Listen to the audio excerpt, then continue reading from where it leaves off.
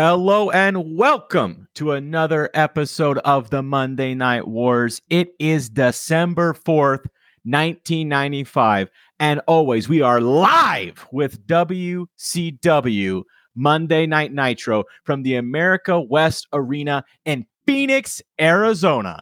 With me, as always, is Joseph Rojas, and I am Scott Kaufman. Joseph, what's the word? The word is good. Is that foretelling of tonight's episode? No, it's just a lyric. Oh. I think it's a pretty banger episode, though. We'll go through my notes and I'll figure it out, but I'm pretty sure it's a pretty good episode. Let's get into it because we have Eric Bischoff telling us that the WCW Executive Committee has put Hulk Hogan, the Giant, and Ric Flair on probation, and they could be indefinitely suspended if they act up tonight. What do you think about this, Joseph? I think it's a great storyline. I'm not joking. I'm being serious here. I think it's a really cool idea. I don't think they're going to execute very well, though.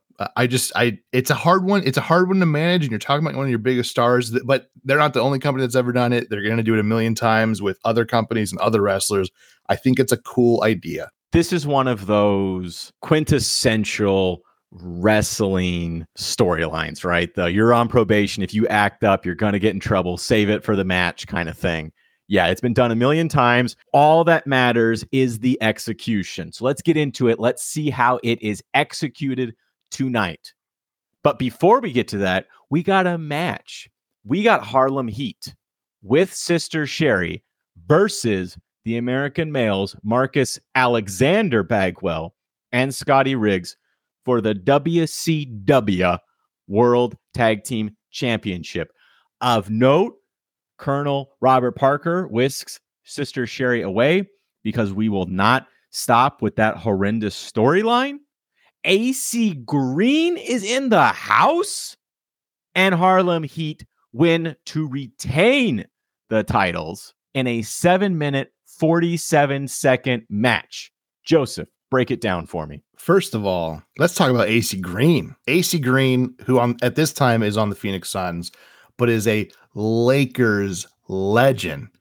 And we are both Southern California boys, though we don't live in Southern California anymore. That's huge. Love me some AC Green. That being said, the match itself is pretty good. It's a pretty standard tag team match, although I will say I forgot two things. Number one, I forgot that WCW had tag teams. It's been a minute. It's been a minute since we've seen a tag team match. On top of that, I don't remember when Harlem Heat won the titles. Was that like a Saturday night thing? I have no idea. I'm pretty sure they didn't have the titles last time we were with them. So who's to say? This is the unfortunate reality of watching Nitro much later. You end up having this situation where you can't always go back and watch Saturday nights. So you do kind of have plot points and storylines that just kind of get left to the wayside. I don't remember last time we talked about Harlem Heat having the titles. Unfortunately, that's here. As far as the match goes, it's a pretty fun match. I think it's really well done. I remember seeing Colonel Robert Parker walk out there, and my very first thought was Scott is in heaven right now. And then he gives her this present that you mentioned, and the cameraman does just a horrible job of showing us what this present is. I mean, couldn't have gotten a worse angle. He's just behind the both of them, like their backs are turned, and they never reveal the present until it's like too late, and she's already like walking away. And I think it's a ring, and I think she gets a shawl as well. So that's, I mean, to be fair, pretty nice presents for a lady like she is. A nice shawl and a ring. Those are nice. Is it an engagement ring? They don't really explain. They just say it's a ring. So you're left to your imagination on it. But overall, I did actually enjoy it. With regards to the Robert Parker, Sister Sherry stuff, I know you're tired of it. I know you wish it would end. But as far as just a segment in general, I enjoyed it. It gets a B. Good match. Hate Colonel Robert Parker. And I like Sister Sherry on a personal level, but I do not like this storyline. And it just spoils the whole thing for me because I am so tired of it. It's weird. It's creepy. Maybe it's a hindsight 2020 thing where I know too much about Sister Sherry's background and what she's going through at this time, or at least maybe not even at this time, although I think she is. She's starting to look a little like she's going through it. But what she ultimately goes through, I don't want it. It's weird. It's gross. I don't like it. Get Sister Sherry some help. Don't do this. Please, God, don't do this. And on that note, Mean Gene, he interviews Sting and Lex Luger. Luger has a title shot tonight, and if he wins, he has Sting at Starrcade. Joseph, you got any thoughts about this promo? Well, first off, I got to grade Sting's outfit, right? I mean, the people want it, Scott. And today he's wearing orange and black, which is not his best outfit, but presumably it is a nod to the Phoenix Suns, who at this time had a lot of black in their gear. It would change a few years after, but this is where they're at right now. So it gets a B. It's pretty good overall. I like that they're sticking with these guys are friends. Regardless of everything else going on the outside, their friendship maintains. And I think that's beautiful. I also like that Lex actually agrees with Sting's assessment. They're basically predicting that it's going to come down to the two of them facing each other. And at that point, whatever happens. May the best man win. I thought it was a pretty strong segment for Lex, especially because as much as I love Sting, he's not the best at carrying someone else in a promo. Overall, I liked it. It gets a C for me. It's not the greatest thing I've ever seen, but I thought it was a pretty nice segment between the two of them. And it was short, which I like too. Yeah, it's not bad. Sting's always good. I think, he carries it. He certainly lifts Lex up. Overall, good promo. What is this, though? Like, I thought Jimmy Hart had a sinister plan to break them up, and so far, it's not working. Kevin Sullivan, the Taskmaster, is going to be very upset with Jimmy, because we were told there was a plan. But after that, though, Sting's got a match. He goes right from the promo to the match. Sting versus Kurosawa. Apparently, Robert Parker can't manage Kurosawa tonight because he's busy with Sister Sherry backstage. God help us. And that means Kurosawa forgets how to wrestle, because this is a squash match. Sting defeats Kurosawa, 2 minutes, 38 seconds. Joseph, what'd you think about it? I mean, I got to start again with my boy, AC Green, getting a high five from the Stinger. I actually really like that they do this in WCW. I don't think I've seen it happen in WWF too much. I can remember one specific moment that it happens with Hunter Hearst Helmsley, where he's kind of cutting a semi-promo and goes right out to the ring. I like that they do this in WCW. It kind of gives it like a real fight feel. Like, we've just had this intense stare down or whatever, and now I'm going right into the ring to show you how it's done. I think it's really fun. I think that idea at least is a lot of fun. The match itself, like you said, it's a glorified squash match. Kurosawa is not a jobber by any stretch. He's definitely one of their kind of, stout mid-carders. He's not really upper, but he's not lower mid-card. He's right there in the middle. They put on a good enough match, but unfortunately, it's really just to put over Sting. And their explanation of, Robert Parker not being there, so it doesn't help him, doesn't really go over too well for me. I gave it a C+ because I can't give it a B because it's not good enough to be a B. And also it is kind of a squash match, but I didn't hate it. I actually thoroughly enjoyed it. So C+ for me. I don't really have any problem with the match. You're right. It is a squash match. It's to put Sting over. I mean, if that's the purpose of it, they did it. I think it's fine. Although I don't think there's much more to say about that, beyond the fact that we still gotta continue this Robert Parker, Sister Sherry thing. But that is, I think, the end of it for the night. So at least we have that going for us. So overall, a positive. After that, though, we got another match. The Giant versus Scott Norton. The Giant is joined by Jimmy Hart and the Taskmaster. I thought this was a fun feat of strength, although it is fairly short. It's 2 minutes, 43 seconds. And the Giant, as you can guess, defeats Scott Norton. Joseph, what'd you think of this one? Scott, I think you'd be surprised to hear that this, to me, is the best Giant match we've seen up to this point. I don't know if I think I believe you. I know you like Scott Norton, and Scott Norton's a worker, man. He puts in for it. But here's why I liked this match so much. Number one, they don't make Scott Norton look like a weakling, because they've kind of been, I wouldn't say giving him a strong build, but they've been giving him this build of like, he could beat you just like that. That's why his nickname's the Flash, because it goes back to his arm wrestling days. That's how quickly he could beat people in an arm wrestling match. I really thoroughly enjoy Eric Bischoff's commentary on this, talking about how Scott Norton bounced at a bar called Grandma's on the River in 1986. And that's where Eric Bischoff met him. I don't know if that's actually true, but it's just a cool story. I mean, it could be completely fabricated. I have no idea, but it's an interesting little tidbit. Scott Norton hits an atomic drop on the Giant, and it's incredibly impressive because you do have to lift him all the way up. And I'm sure he probably jumped a little bit with it, but still, you got to carry a almost 500-pound man. That's very impressive. And then drop him on your knee and not snap your knee. That's awesome. Then Giant hits his choke slam. And not only two things about this. One, it's actually really incredibly impressive that he pulls a choke slam off on Scott Norton, because Scott Norton is not a small person by any stretch. On top of that, Scott Norton gets serious air with it. And it makes it look like probably the best choke slam that he's ever delivered, because this isn't like a Scott Norton, I love Scott Norton thing. It's just Scott Norton really does a really good job of kind of putting over the Giant without making himself look weak. And they're both at this point, Giant doesn't get enough credit for how athletically gifted he is, because really he's not been put in a position to be so. But you do get to see him kind of play around with that a little bit in this match, and I enjoyed it. It's again not the best match. There's no way it's going to get an A from me. It gets a B- for me, but that B- I still think is probably the best segment we've seen of the Giant so far. Like I said, my note is a fun feat of strength, and that's what I thought of this match. Scott Norton didn't get squashed. He gives the Giant a run for his money, and in that, I think it's actually even better for the Giant storyline, right? Like, Scott Norton's a big dude. Scott Norton's been destroying people too. So you got the two guys that are destroying people. Giant has to fight for his life, but he wins. He beats like the strongest dude there is. And if he can beat him, he can beat anyone, right? I think it helps the storyline. And Scott Norton loses to the Giant. Like, okay, Scott Norton maybe isn't as strong as the Giant, but Scott Norton is still pretty strong. And I thought, it was a lot of fun. I really liked the back and forth. I thought they did a lot of cool, like I said, feats of strength where they were just kind of lifting each other up. And it's like, how could you lift that dude?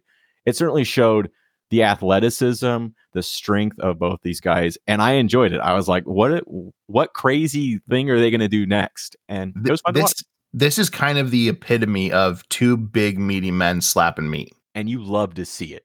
100%. You love to see it. You know what else I love to see, Joseph? What's that, Scott? Ric Flair. And we have a Ric Flair interview. Ric Flair is with Mean Gene and Charles Barkley. Apparently, Ric Flair and Charles Barkley are friends. They're pals. Flair says that Sting and Lex better watch out, because he might make Charles Barkley a horseman. Joseph, what'd you think about this promo? Realistically, the whole point of this promo is just a crossover for celebrity appeal.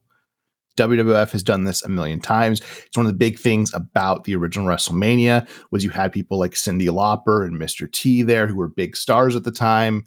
That's what the point of this promo is. It's to say, hey, we're in Phoenix and we got your biggest star, which I would say in 1995, Sir Charles Barkley probably is their biggest star. They haven't really... the Diamondbacks haven't taken off yet. They haven't gone, they don't win a World Series until 2001. So this is probably the guy. On top of that, this does a lot of benefit for the NBA as well as it does for WCW, because NBA is having their big TV deal with TNT at this time. This is kind of the start of that whole trajectory for them. This makes sense to me from all fronts, from a cross-promotional standpoint. There is one thing I take issue with, Scott, and I wonder if you can guess what it is. Why don't you tell me, Joseph? Why don't you tell me? Ric Flair, whom I love, calls Sir Charles Barkley the best basketball player alive. And I had to make sure that my facts were straight on this. Number one, Michael Jordan is already back from retirement. Nobody is the best basketball player alive when Michael Jordan has come back from retirement. Number two, when Michael Jordan was on retirement, Hakeem Olajuwon was the best basketball player alive. He was top 5 in points per game, top 5 in rebounds per game, top 5 in blocks per game, 93-94 Defensive Player of the Year, 93-94 MVP, 93-94 NBA champion, 93-94 NBA Finals MVP. So as much as I love me some Ric Flair and as much as I love me some Sir Charles Barkley, he wasn't even top 5 best basketball players alive. Look, Ric Flair's doing what Ric Flair does. He's putting a friend over. That is Ric Flair. And he does it again. He's just helping a buddy out. Just putting his man over. And I could respect that, Scott, but on the pay-per-view podcast that we did, I gave Ric Flair his flowers for his beautiful Virginia Squires reference with Dr. J. So if you're going to give me basketball references and be factual about it, you got to be consistent. He ain't consistent here. But it still gets a B for me because it was fantastic and I loved it. I mean, how are you going to go wrong? It's Ric Flair. It's Ric Flair being absurd. I loved it. Fantastic. I think you're right, though. I do find the basketball crossover, the sports crossovers in general, because WCW also does this with some football players and those sorts of things. It serves kind of multiple angles, right? Obviously, it's a cross-promotion thing for basketball. At least this is for basketball because, TNT, TBS, basketball, Superstation kind of thing. But also, I think it serves to show that, hey, wrestling is a sport. It's serious, and it's taken seriously by the top athletes in other sports. So look how serious this is. It's real. I think it works. I think people like it, especially you're in Phoenix. You got Charles Barkley, you got AC Green. People are going to like that in Phoenix. After that, we got our main event. We got Lex Luger. We got the Macho Man Randy Savage. Yeah. And it's for the WCW World Heavyweight Championship. This match is wild. Randy Anderson goes down. Jimmy Hart tries to interfere. Ric Flair runs in. And he hits Savage with a foreign object. And then he styles and profiles. But Hulk Hogan chases Ric Flair back to the ring. Hulk stops Anderson from counting Luger's pin. Anderson wakes up. He starts counting Luger's pin. Hulk Hogan says, not so fast, but he touches the ref. That's a DQ. And Lex Luger defeats the Macho Man Randy Savage by DQ. 13 minutes. 56 seconds. Because of the DQ, the title does not change hands. After the bell, Hogan beats up everyone, even Sting, albeit accidentally. Sting gets in Hogan's face while Savage tries to play peacemaker. Joseph, break this wild ride down for me. I got a lot of notes on this, so I'll try and be quick and succinct. Out of the commentary team, Mongo, interestingly enough, has to me, the best line of the night, which is when Lex Luger is coming down to the ring. He says, success is about the journey, not the destination. That man has taken the wrong road. I thought that was a fantastic line from Mongo. I thought it was really good. Macho comes out and he's wearing neon green and neon pink with a white jacket. It looks fantastic. Gets a B+ from me. Overall, this is a very fun match. For a lot of the reasons that you kind of mentioned of how wild it is, this is kind of the chaotic wild that you enjoy because it's actually telling a story. But on top of that, it's making both men look strong. Lex not losing is great for Lex because you've been pushing him kind of to the moon and you kind of need to keep doing that. But also, Macho doesn't lose. So this could also have been a thing where you could have had a draw potentially, but I think this way works better because you have this problem of, is Hulk Hogan going to get suspended? What's the deal with Macho? What's the deal with Lex? What's the deal with Sting? I like kind of the confusion it's creating. I think it does a really good job with that. Jimmy Hart is actually really annoying in this match with the megaphone. At first, when I started hearing it, I kind of rolled my eyes. But as the match was going on, I just kind of sit back and really think about it for a second. And I went, the whole point of Jimmy Hart is to be annoying.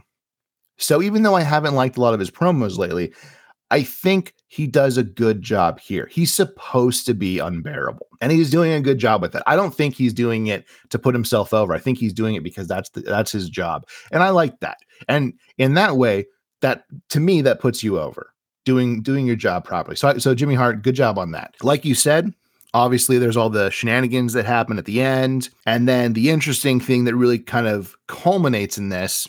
Hogan going after Hart and Luger, and he swings at Luger and misses when Sting pushes Luger out of the way. Again, good guy Sting being a best friend. He hits Sting instead. And then Sting confronts Hogan and pushes him, and Macho has to separate the both of them. And I love this because you've been playing this angle with them of, are they really friends? They're all kind of on the fringe. I think they do a really good job of this right here. I'm potentially a little tired of Hulk Hogan in what he's kind of been doing, but I think he does a very good job in this. Overall, the segment gets an A for me. I like the whole thing. I thought it was wild. You're right. It's the wild fun. It's the wild, good kind of wild, the fun kind of wild. The match is wild from start to finish. I thought the DQ was smart. I thought it was a good idea. I thought Hogan was justified in breaking the pin, right? They cheated. He's not going to let his buddy Randy Savage lose the title to cheating. He wants the title, but he wants it fair and square. Hogan wants title, but he wants it fair and square. He wants whoever he's facing to have it for the right reasons. He's going to help his buddy in the meantime keep the title. It wasn't whiny Hogan like we've seen the last couple of nights, so that was nice. It was good. I thought, like I said, I think the whole thing was good. I enjoyed it. It was fun to watch. It was wild.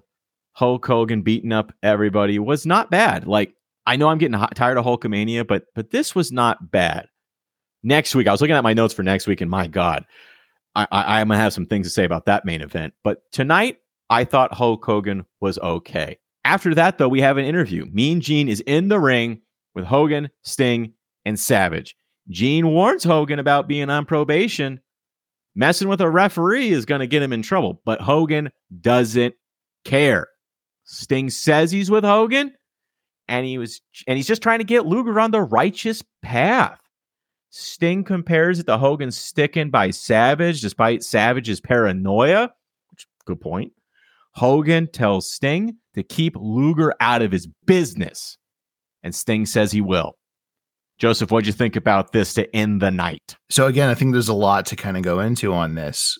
Hogan, like you said, is questioning what side Sting is on. And I think that has kind of gotten old because it's like, how many times does he kind of have to be there for you guys? But, whatever. They're going to do it. That's fine. But he defends himself again and defends his friendship, like you said. And I actually wrote down his line because I thought it was a really, really great line from Sting. I think this is one of the best fiery promos I've heard from him, especially kind of not attacking Hogan, but kind of in defense of Hogan, or defending against Hogan, rather. He says, "Would you run out on a friend? Would you run out on the Macho Man? Let me ask you another question. Sometimes I question this guy right here," meaning the Macho Man. "He's a heck of a guy, but sometimes I question him and some of his motives. But I am not going to down the Macho Man. So why do you every single week have to down the total package?" That is a great line. That's a fantastic, because it sums up perfectly where the tension is between essentially these four men. Even though Lex Luger's not in the ring, this is the tension between all of them. And it sums it up perfectly. And Hogan says that Macho was the first one to warn them about Luger. I think that's kind of true. That's fair. Sting said it's possible that Luger didn't get the chances that he deserved from the two of them. He's kind of pushing it back on them. And honestly, Sting is killing Hogan in this promo. Not in like a you're a horrible person kind of way. The argument is staying on point from Sting. Hogan doesn't really know how to do the same thing. This is a bit of a knock on Hogan. I don't mean it in a super negative way, because one of the things that's so great about Hulk Hogan and his character is he is so boisterous and really out there and kind of in your face. And he can kind of tie a lot of things together very much the same way Macho Man can. And, Ric Flair. But the difference is that those two tend to bring the point back. But when Hogan loses the point, he doesn't know how to get back on track. Or when he needs to move off the point, he stays on it too long. He does both those things interchangeably. Whereas Sting has a really good, even though he's not really as all over the place as those other three men, he's far better at staying to the point at kind of almost all times when it needs to be. And when he needs to move, he can move as well. And you're seeing that Hogan, with his normal kind of shtick, doesn't really know how to deal with this. Again, he's not doing anything negative, but you can see it's almost making him uncomfortable because he can tell that Sting in this moment is kind of winning over the crowd and the audience at home because his points make a lot of sense. So finally, he just kind of ends it like abruptly and shakes Sting's hand and says, "You're my friend, dude." Sting says, like you said, he'll do everything in his power to keep Lex Luger out of their hair. Sting gets the last word on this, and I was very shocked by that. The segment gets a B+, interestingly enough, because in a promo, Hulk Hogan takes it down a notch, unfortunately. But Sting kills it. It's a B+ for the promo. To me, the show in general was a B+. I loved it. I completely agree. I don't really have much more to add. I just want to reiterate one of your points about how this is Sting, is Sting or isn't Sting with them. And yeah, it's the angle they're working, so they got to keep working it. I understand that, but I agree with you. I'm tired of it. And I'm especially tired of it because we just had at World War III, we had a whole promo about how Hulk Hogan isn't going to doubt his friends anymore. They're best friends forever. And he's been doubting them ever since. What was the point? There's no rhyme or reason to this. It's just Hogan rambling. This was Hogan rambling. You're right. As soon as Hogan could tell he was losing the promo and Sting was getting over on him on the promo, we had to end it. It's over. And that's the night. Tune in next week to see Hulk Hogan and Sting face Ric Flair and Arn Anderson. But the night's still young for us because we have WWF Raw at the Richmond Coliseum in Richmond, Virginia. We open with Vince hyping Razor Ramon and Dean Douglas for the Intercontinental title, and Sid and Marty Jannetty have a match. So they get some dueling promos. And I know you're a fan of dueling promos, Joseph. Tell me what you think about this. So far, we're off to a really good start for Raw. And they have to be because Nitro killed it. Yeah, well, let's get into it because our first match is the British Bulldog versus Bob Holly. It's a squash match, right? As you know it's going to be. The British Bulldog defeats Bob Holly. Joseph, what did you think about this match? Honestly, I was really impressed with this. All things considered, I know it's a squash match. This is what I would call a glorified squash match, right? You have somebody that the audience definitely knows. Sparkplug Bob Holly has been on TV for, I would say, close to a year now, if not a little longer. I can't exactly remember the exact date, but he's been a notable fixture. I will say, interestingly enough, his gear is starting to grow on me, and you know this. I trashed it when we first started watching together. The audience knows this guy. They know he's not going to win by this point. He's not hardcore Holly, which he becomes many years later. He's just this lower mid-card guy. But honestly, Bulldog lets him get a lot of offense in. And I thought that was a really nice touch because, yeah, it's a squash. But I wouldn't say there's any moment where you think Holly's going to win, but you at least get to see what he can actually do. This is the second time in recent weeks that they've done this with Bob Holly, where they had him at the pay-per-view in kind of what we expected to be really just kind of a bad match with quote unquote jobbers at the time. And he really got to shine in that as well. And they're letting him shine here too. Overall, I thought it was really well done. It got a B- for me. I thought it was one of the better glorified squash matches I've seen. Bulldog wins as he should based off his card position. But there is one interesting note, which is that the commentary team really is pushing this idea they kind of created last week of it's Bret Hart versus the world. They're not saying that. That's how I'm summing it up. But they're really pushing it now. They mentioned Taker and Bulldog and Bob Backlund and Diesel and even Jerry the King Lawler all vying for his belt. And I like that. I think that was a good use of commentary space, especially because Bulldog is one of those guys and it's one of his matches. So I thought that was a pretty good idea. Yeah, like you said, it's a squash match, but I like glorified squash match. That's a good term because Bob Holly he wrestles well.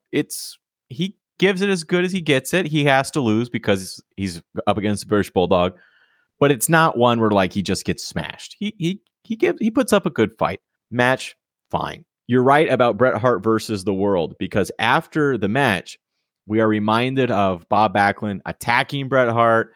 We're told Bret will face Backlund in a non-title match in next week's show. And Jerry, the King Lawler, interviews Bob Backlund. He's in the crowd campaigning again. He's running for president.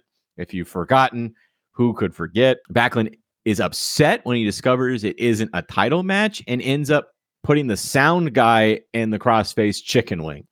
Joseph, what'd you think about this segment? This segment got a D+ from me. And the plus is exclusively because Bob Backlund's bow tie is a banger this week. It's not good. It's not enjoyable. I know they're going with it. I know they really don't have the talent available, or that they believe are available, because they've definitely got some shining stars, some diamonds in the rough, as it were. But they're really rudderless with a lot of these angles that they're trying to push. And this one might be one of the worst ones they're trying to push, which is making Bob Backlund in this character and gimmick relevant in 1995. It's not a knock on Bob Backlund's career. He's got a very, very historic career, and deservedly so, but this just doesn't work. More terrible Bret Hart rivalries. It's just another example of how, I think you said, one of your friends said, Bret Hart has a bad 1995, and it's December 4th. The year's almost over, and Bret Hart's still having a bad 1995. Bob Backlund. Bob Backlund was a good wrestler. Like, what, 10, 15 years ago? Why? Why are we doing this? You love the old versus new. And I think that would be a far better use of Bob Backlund than what they're doing with him. Yeah, instead he's campaigning for president and he's got a beef with Bret Hart for some reason. Oh, okay. You know, even there you could do some like storyline about Bob Backlund's immigration policy, and because Bret Hart's Canadian, he's, you know, or something. I don't know. You could do something stupid like that. They don't do anything. I don't know why he's running for president. I don't know why he has a rivalry with Bret Hart. These two things don't connect in any way. I don't get it. I don't get it. I think a lot of maybe a lot of WWF's talent hit their like appearance quota for the year, and we're just throwing the kitchen sink, because this night there's a lot of like squash matches. Up next, we have a squash match. We have Fatu versus the Brooklyn Brawler, and Fatu defeats the Brooklyn Brawler. That's the match. Joseph, I mean, do you have any thoughts about this match, or should we go on? No, see, this is an actual squash match to me. Like, yeah, I enjoy Fatu. I'd like to see him get more airtime, do more. He's fun. He's always been fun. He's fun for his entire career. I would have liked more with him. It's a squash match. Whatever. After that, though, Doc Hendricks announces that Diesel has taken up Owen Hart's open contract challenge. So if you remember last week, Owen Hart issued an open contract for In Your House. Anyone that wanted to go up against him got a shot, and he was going to put them in the hospital like he claims he put Shawn Michaels in the hospital. Diesel's taking him up on it, and we have a match for In Your House. You know, moving on, we have Razor Ramon versus Dean Douglas. A real match. We have a match, and it's for the WWF Intercontinental Championship. But Razor Ramon defeats Dean Douglas. You know, I think hindsight 2020, we knew that was going to happen because of all the backstage drama between these two guys, but that's what happens. Razor Ramon defeats Dean Douglas, retains the title. Joseph, tell me what you think about this one. I liked it. It got a B for me. I liked the match. It was a very fun match. Razor Ramon spends like the first quarter of this match with his vest still on, like he's Larry Bird. This is a lot of fun. I also really liked that there's the moment where you see on Razor's boot that he's got like a piece of tape and it says Sean, like Sean died or something, but it's, you know, kind of the respect thing. I thought it's a really nice touch there. Everybody kind of knows. People don't really know that they're really good friends at this point. The audiences know, but they do know that they are, I wouldn't say bitter rivals, but very much respected rivals at this point. They've put on so many classics, and it's almost like, hey, I see you. I'm hoping that you're going to get better. I thought that was fantastic. This match gets cut right when Dean Douglas is hitting a rope springboard splash. Like, it gets cut to commercial. So he's hitting this move, and it's a really impressive move from him. And right as he's about to hit it, they just cut it. And it's like, okay, you guys actually tape these ahead of time. Like, you could have planned when that happened and you chose that. So then they come back and they have to replay it again. And it's like, that was so much cooler in the moment. This is really bad. It also leads me to believe that Vince and Jerry do their commentary in the booth, because they actually reference this during the break. They actually reference it, even though they cut at that moment. They reference the cut and the move which makes me think they've got to be doing all this stuff post match. Like whenever they do it, just going into a booth, sit there and just recording these lines together. Overall, the match is fun. It's not great. It's not bad, but I liked it. Got to be from. You raised an interesting point about them recording it after the fact in a booth, which, I mean, why not? No one in the audience hears it. It's not piped in to the arena, so why couldn't they? But isn't that interesting if they're just sitting there silently watching these matches? That's kind of weird, but they could. And why wouldn't they? Razor Ramon and Dean Douglas are good wrestlers, though, and the match was a good match. I enjoyed it. You're right. It's a weird cut. I wonder if, because Dean Douglas isn't long for the company. He's gone pretty soon, if I recall. And I wonder if they know he's on his way out or if they just don't care. Because, yeah, what a place to cut. It's so weird. It's just like, it's kind of disrespectful. And everything we know about Dean Douglas and his run-ins with the Click backstage, I don't know. It just, I maybe I read into these things too much, but I'm always kind of looking at these things going, they really don't like this guy. Or he's done. Like they were pushing him and now not so much because he's losing a lot and now he's losing. But the match was good. You got two guys with good technical ability, know how to put on wrestle in the ring, have a story, progress a story. Good match. It was fine. I got no beef with it. What I do have beef with though, Joseph, is we got Brother Love again. And in my notes here, I have Brother Love again. I don't want to talk about this. Kick it to Joseph. Joseph, tell me about Brother Love.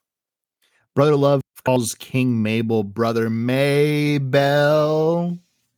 So that's the thing. I was thinking about doing an impression, but I just don't like Brother Love enough to do an impression. He does point out that he doesn't have Sir Mo, and then that Mabel and Taker are going to have a casket match in your house. And Mabel, I will say, is actually doing pretty well in this promo. He's clear and concise. And, whether or not what he's saying is really that important, at least he's saying it with, kind of authority. And I enjoy that. But Brother Love has a surprise for King Mabel, who does not like surprises. And this is where the wheels off this whole thing. I mean, they weren't really on, but this is where like the spokes fall off too. Like now it's just handlebars at this point. The surprise is a casket, which is pushed by a cloaked Sir Mo. We're not supposed to know it's Sir Mo, but it's fairly Sir Mo. I mean, Sir Mo's got a very distinct body shape. It's clearly him. And the entire time it's getting pushed over, King Mabel keeps shouting, "I don't like surprises." Finally, they reveal that it's Sir Mo, and everyone is shocked except for nobody. It's not interesting. And then they say, well, actually, it's two surprises from Brother Love. And the surprise is a casket customized for Mabel, which I think would actually be pretty interesting, except for it's just the same run-of-the-mill casket they've been using for Undertaker for forever. And they just spray paint it out where it says Undertaker, like it's just an X, and it just says King Mabel. It's an F+. I thought the Mabel side of things was not bad in this, but I loathe the Brother Love gimmick to its core, so I can like none of it. I'm scorched earth about it. It's all bad. I want nothing more to do with it. And we're moving on. After that, we have a promo. Razor Ramon has Marty Jannetty's back against Sid. Well, that's good to know. It's good to know. Then we're told there will be a Raw Bowl in January. Very exciting.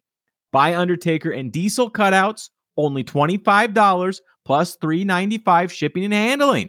Joseph, what do you think about these two segments? They're fine. I mean, they're just WWF self-promotion is fantastic, isn't it? It is. They're good. Give credit where credit is due. They know how to shill product. I don't think there's anything wrong with it. It's a business, and it's very 90s. Like, I don't think you could do that today. People would get upset. Oh, they do. Oh, no, they do. Oh, yeah. And people do. No, people do get upset. And I honestly laugh at those people. You got to have people buy your product, or else how are you going to make money? Yeah, they're great at self-promotion. It's fantastic. I love it.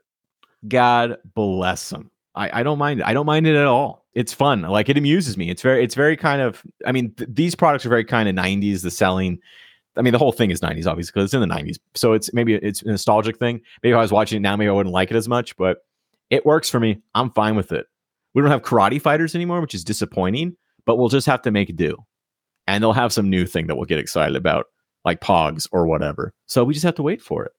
I'll give you a teaser. Give it to me. I'm pretty sure it's next week. Next week, I'm going to get hyped about some products. I'll have to check and see if I even have that down here. If not, I might have to go put that into my notes. We'll have to devote a whole segment to it. But that's next week. This week, though, we're up to the main event. We got Marty Jannetty versus Sid. And this one is wild, too.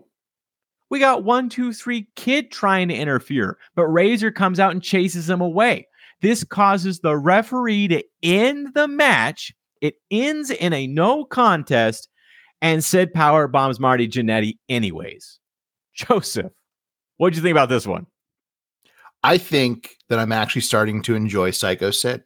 I think when he wrestles people who are, smaller, I mean, just about everybody's smaller than him, but I mean, kind of the speedy guys who are really technically proficient, and Marty Jannetty definitely fits that bill. I think he does a really good job with them. He's done well with Marty Jannetty. He's done well with Owen Hart. He's done well with Shawn Michaels. Those kinds of matches, I think Psycho Sid does a good job in. He really gets to kind of be the big bruiser, and he plays well off them.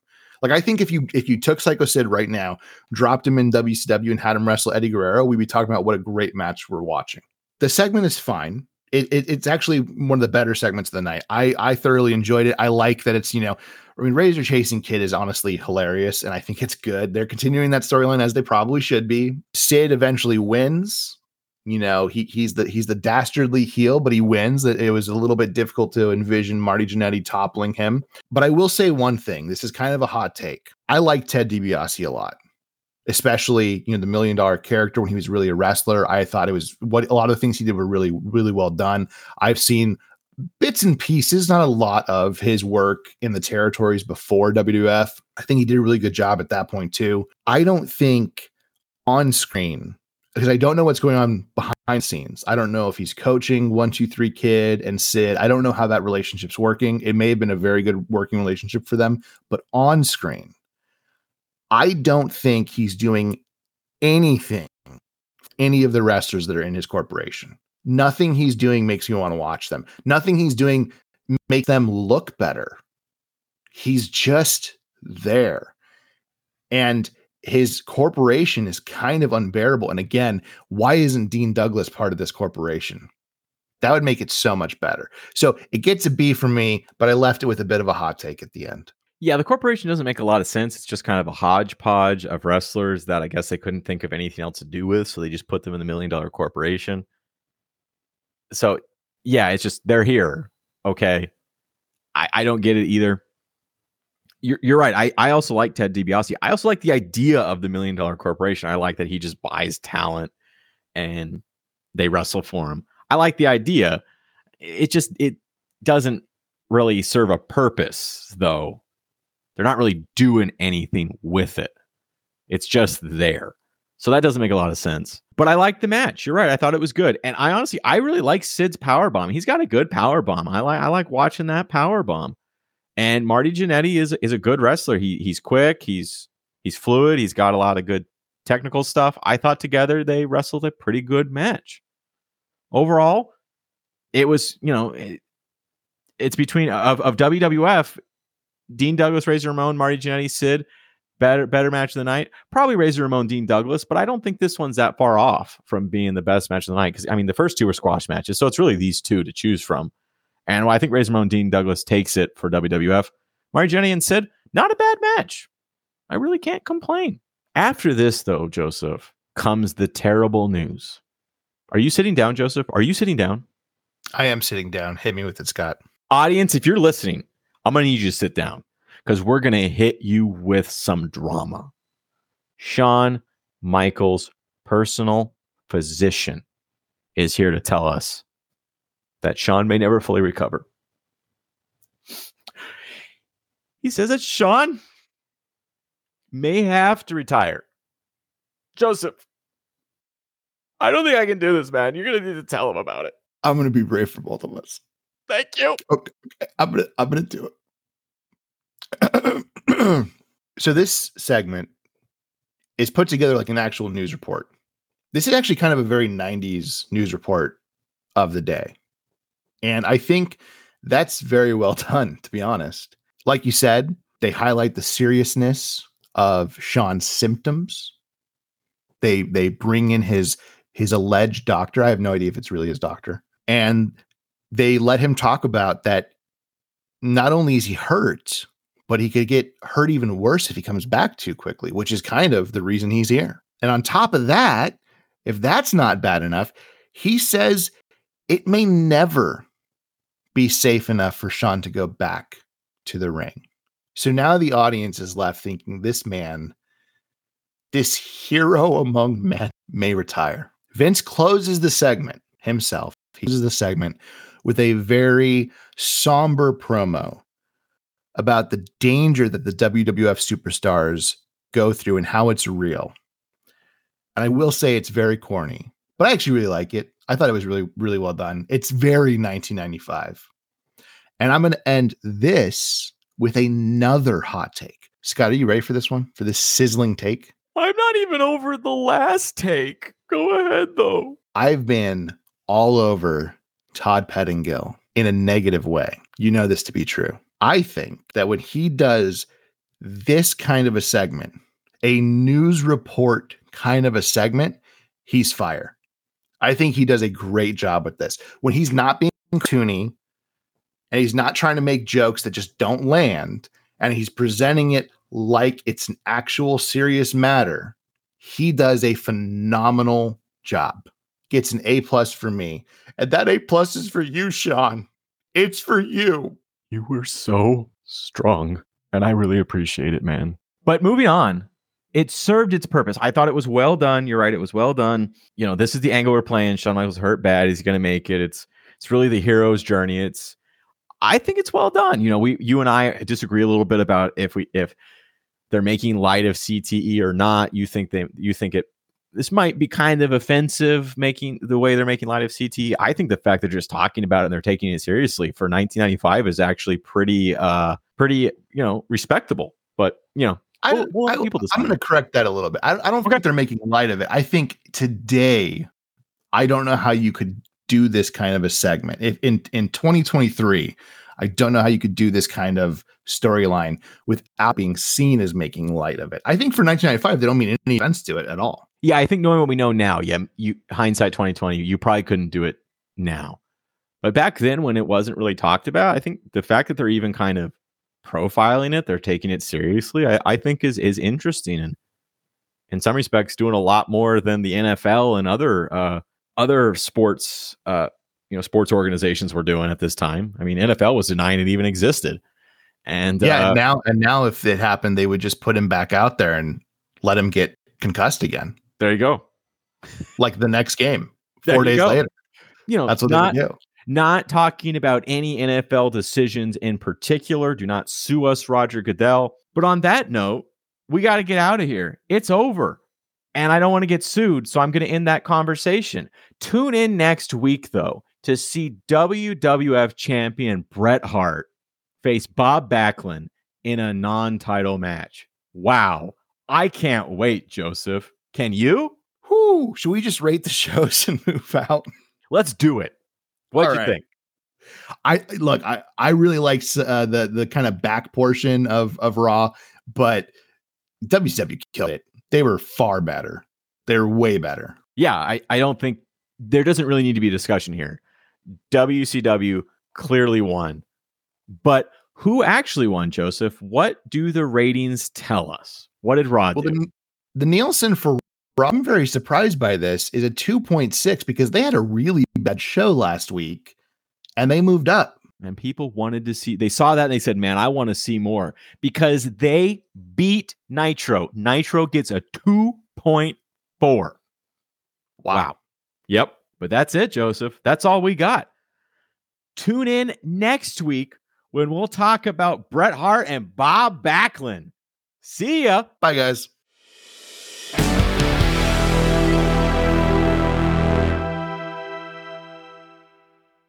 Hey everybody, it's Joseph. Did you like this podcast? Well, we hope that you did, and also that you join us every Monday for new episodes. You can listen to us on Spotify, and soon we'll explore other platforms to bring you episodes of the Monday Night Wars. Did you listen to this podcast and think, pretty sure they're wrong about that? Well, let us know. You can email us at mnwpodcast@gmail.com. Again, that's mnwpodcast@gmail.com. And correct anything we messed up. Don't worry, you won't bruise our egos. You can also give us suggestions, follow the show, or even just reach out to us on the following platforms. On Twitter, you can reach us at MON Night Wars Pod. Again, MON Night Wars Pod. And on Instagram and Facebook, you can reach us at Monday Night Wars Podcast. And finally, if you feel like supporting this podcast and also getting bonus content, you can follow us on Patreon at Monday Night Wars Podcast.